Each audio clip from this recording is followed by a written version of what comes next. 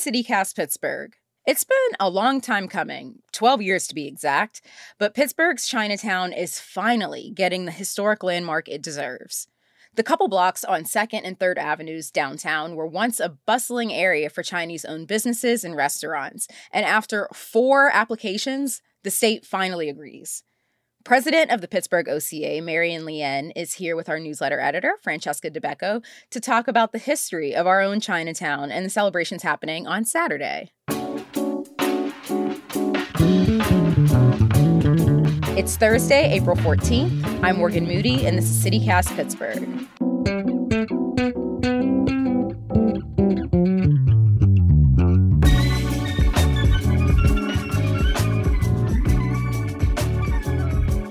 I am Marian Lien. My given name is Lien Mei Ling, and that is of a Chinese background.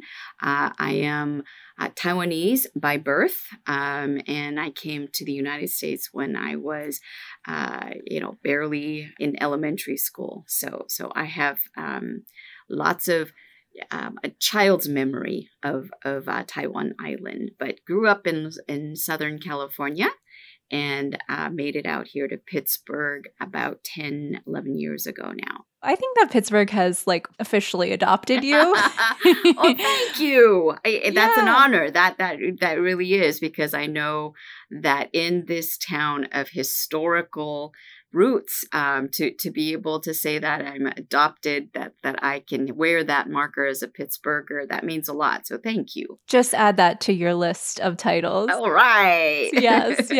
So what does it mean to you, to finally see this work pay off and to know that the legacy of early Asian Americans in Pittsburgh will live on? Oh, it's so many things. It's a relief that which should have happened is finally happening. Yeah. My regret is that those board members that came before me that started this journey 12 years ago are not alive today. 2 aren't here. Yeah. So there's bittersweet, feelings about that. That yes, we've accomplished, that we feel victorious in beating back, the system that would still have us invisible. So the legacy of our ancestors, right, is at once also fulfilled because we've always been here. It's right. A matter of being recognized and choosing to see us. Why did this take so long to succeed, to get the state designation?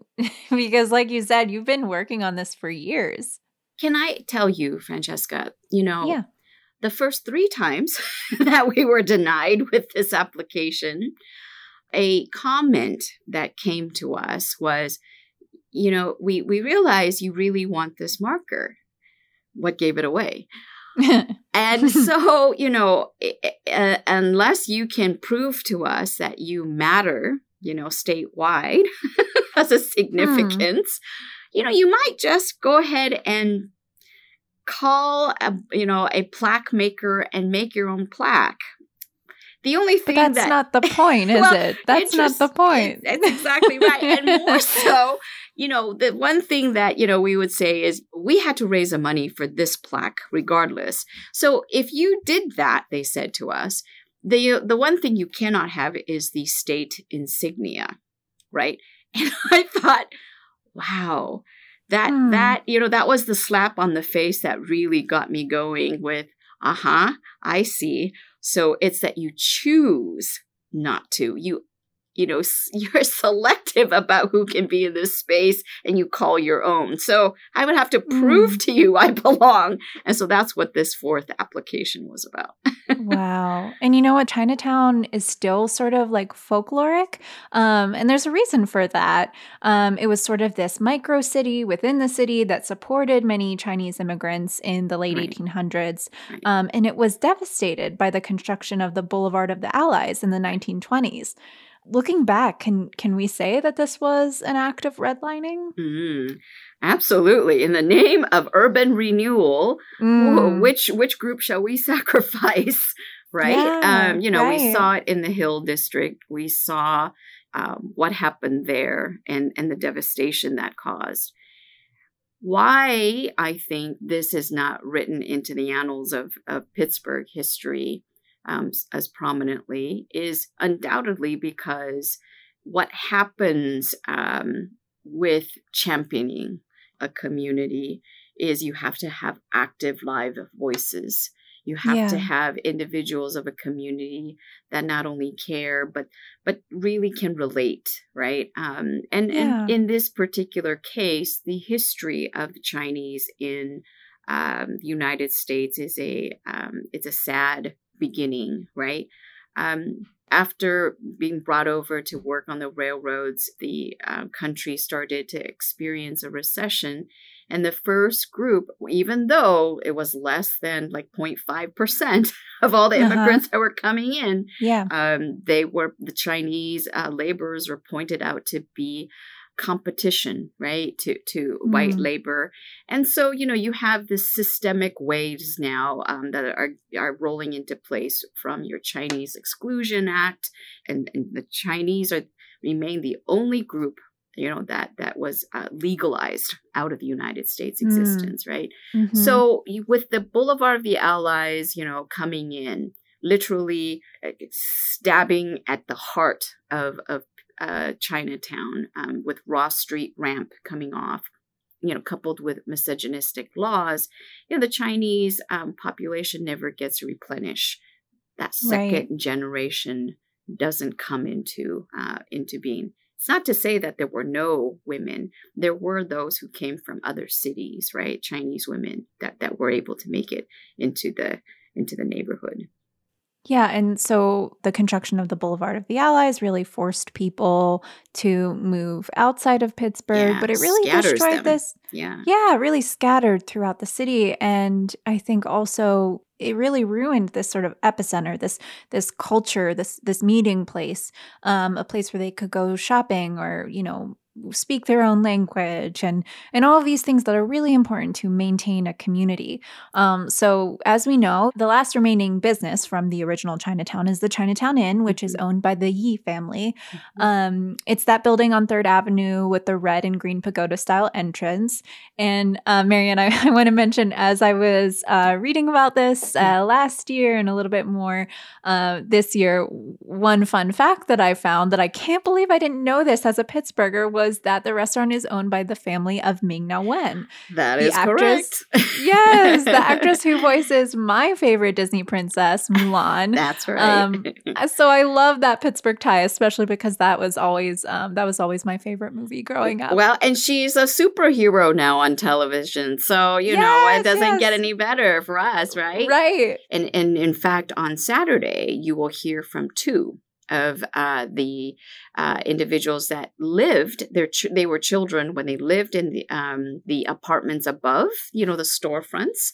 Yeah. So Shirley Yee, no relation to the Yees in Chinatown Inn, Mhm. as well as Lydia Ott, are going to share with us what was it like to grow up above the storefronts, and what was it like on it's just fascinating to hear their stories. I loved it. I loved every minute I had with Lydia the other day when she was sharing. So I want you all to come out and hear those stories with us. Yeah, that's so exciting. I was reading a little bit about Shirley, and her father, right, Yeah. was the last informal mayor of That's right. Chinatown. That's right. And so she's really telling these family stories and kind of going through the landmarks of Chinatown based on the stories of her father, his handwritten stories, which I just think is so neat.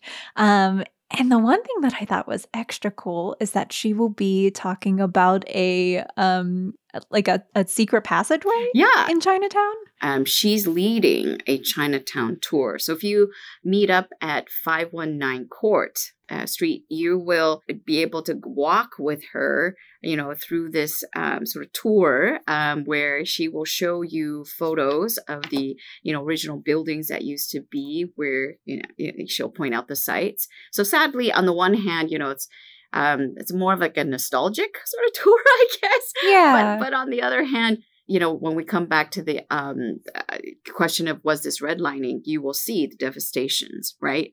The Chinese at this time, you must remember, they live in a city that's actually a segregated city, right? So Right. the history of Pittsburgh, it was segregated. And so as Chinese, as an Asian population, we were sort of not Black and not white. So were we? For those who were able to find a home in Chinatown, and we want to talk about that. Chinatown really was the older part of the city, in a part of the city that was kind of run down.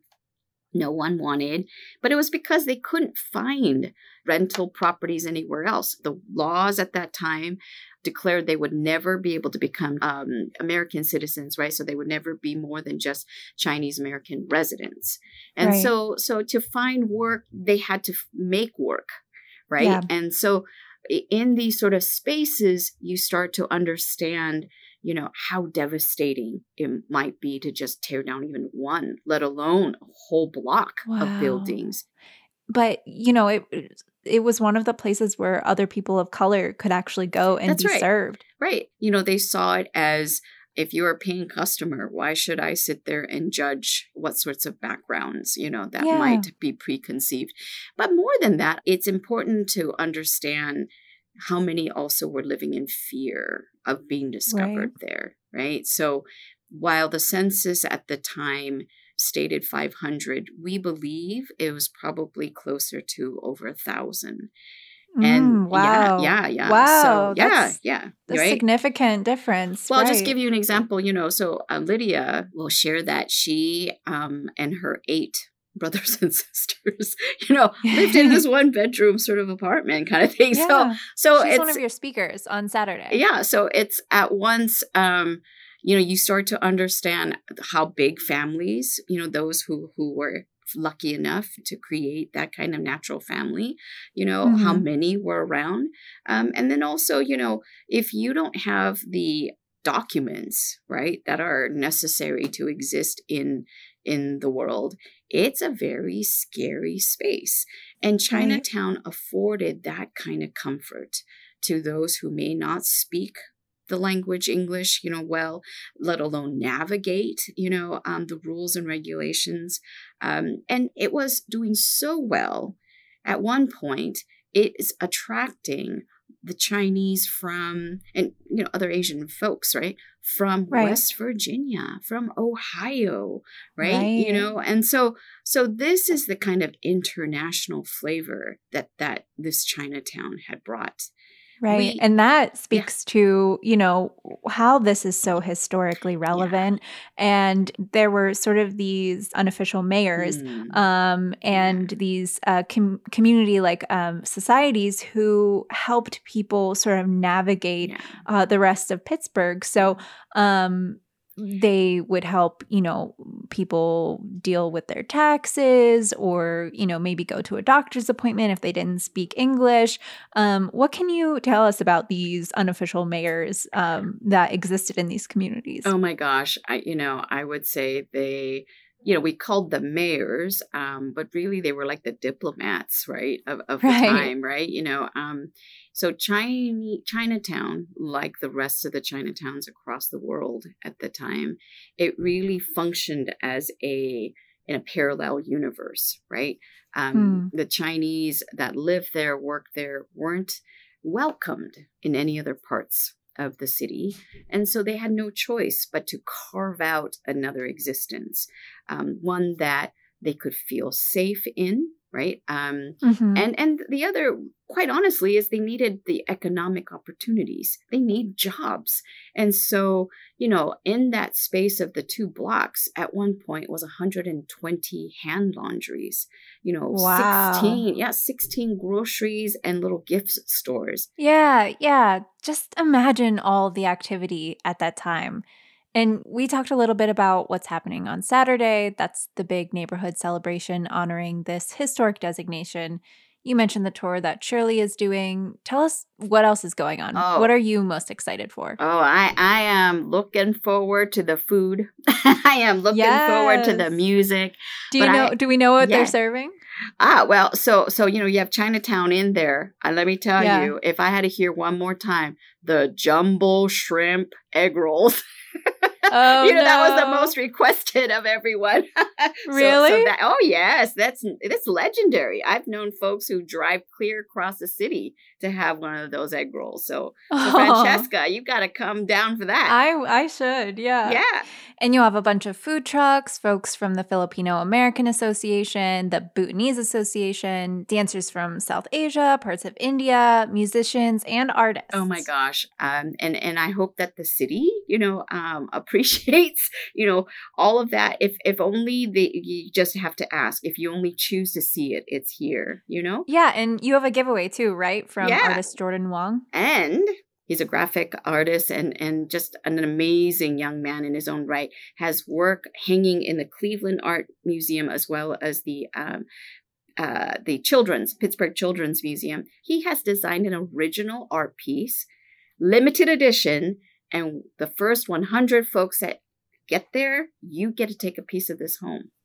Oh, very cool. Yes, and he has chosen to follow our lead with the theme of Ming for the day. Ming in Chinese is a character that means apparent. It means brightness. And it really is this. It means that we are honoring our ancestors who came before us because they've shined a light for the rest of us and that path forward to succeed. So we owe so much to them, and it is the least we could do to make sure that they were remembered. Oh, what a beautiful symbol of the day. Yes. Marianne Lien, president of the Pittsburgh branch of the OCA, thank you so much for joining us today. It was a great pleasure. I hope to see everybody there. And Francesca, there's a jumbo shrimp egg roll waiting with your name on it. I need to take you up on that offer. So if you want an egg roll too, check out all of the festivities for yourself this Saturday from 1 to 4 p.m. right there on 3rd Avenue between Grant and Ross Streets. And we're coming up on AAPI Heritage Month. There's a bunch of events the whole month of May, so keep a lookout on OCA's website and the CityCast newsletter for more.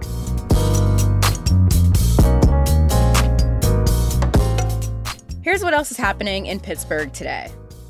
Pittsburgh's single-use plastic ban was approved by City Council this week. But don't freak out if you're one of those people who stockpiles plastic, like me. Businesses have a full year to comply, so you've got lots of time to keep collecting. The rule requires shoppers to bring a reusable bag or purchase a paper bag for 10 cents. Now, shoppers with food assistance will be exempt from that added cost.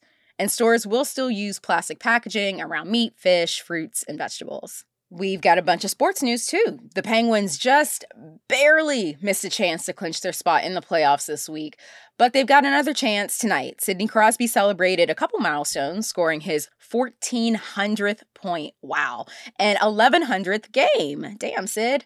Meanwhile, Malkin's in the middle of a 4-game suspension for a cheap shot against Nashville.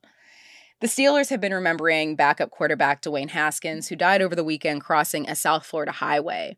He was down there training. It's really also sad. He was 24. He was going to be 25 next month.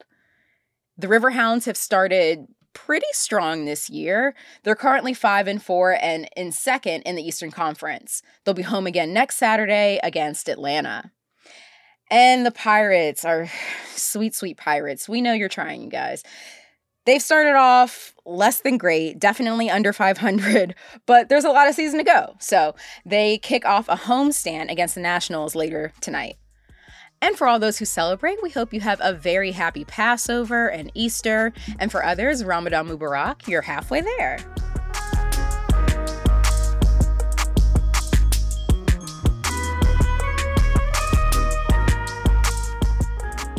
That's all for today here on CityCast Pittsburgh. Megan Harris is our lead producer. Our newsletter editor is Francesca DeBecco. And this week, we're also very lucky to have CityCast Natalie Rivera on our team, too. Kudos, Natalie. I'm your host, Morgan Moody, and of course, music is by Benji. If you enjoyed the show, why not tell a friend, rate the show, leave us a review, and subscribe to our morning newsletter. We'll be back Tuesday with more news from around the city. See you then.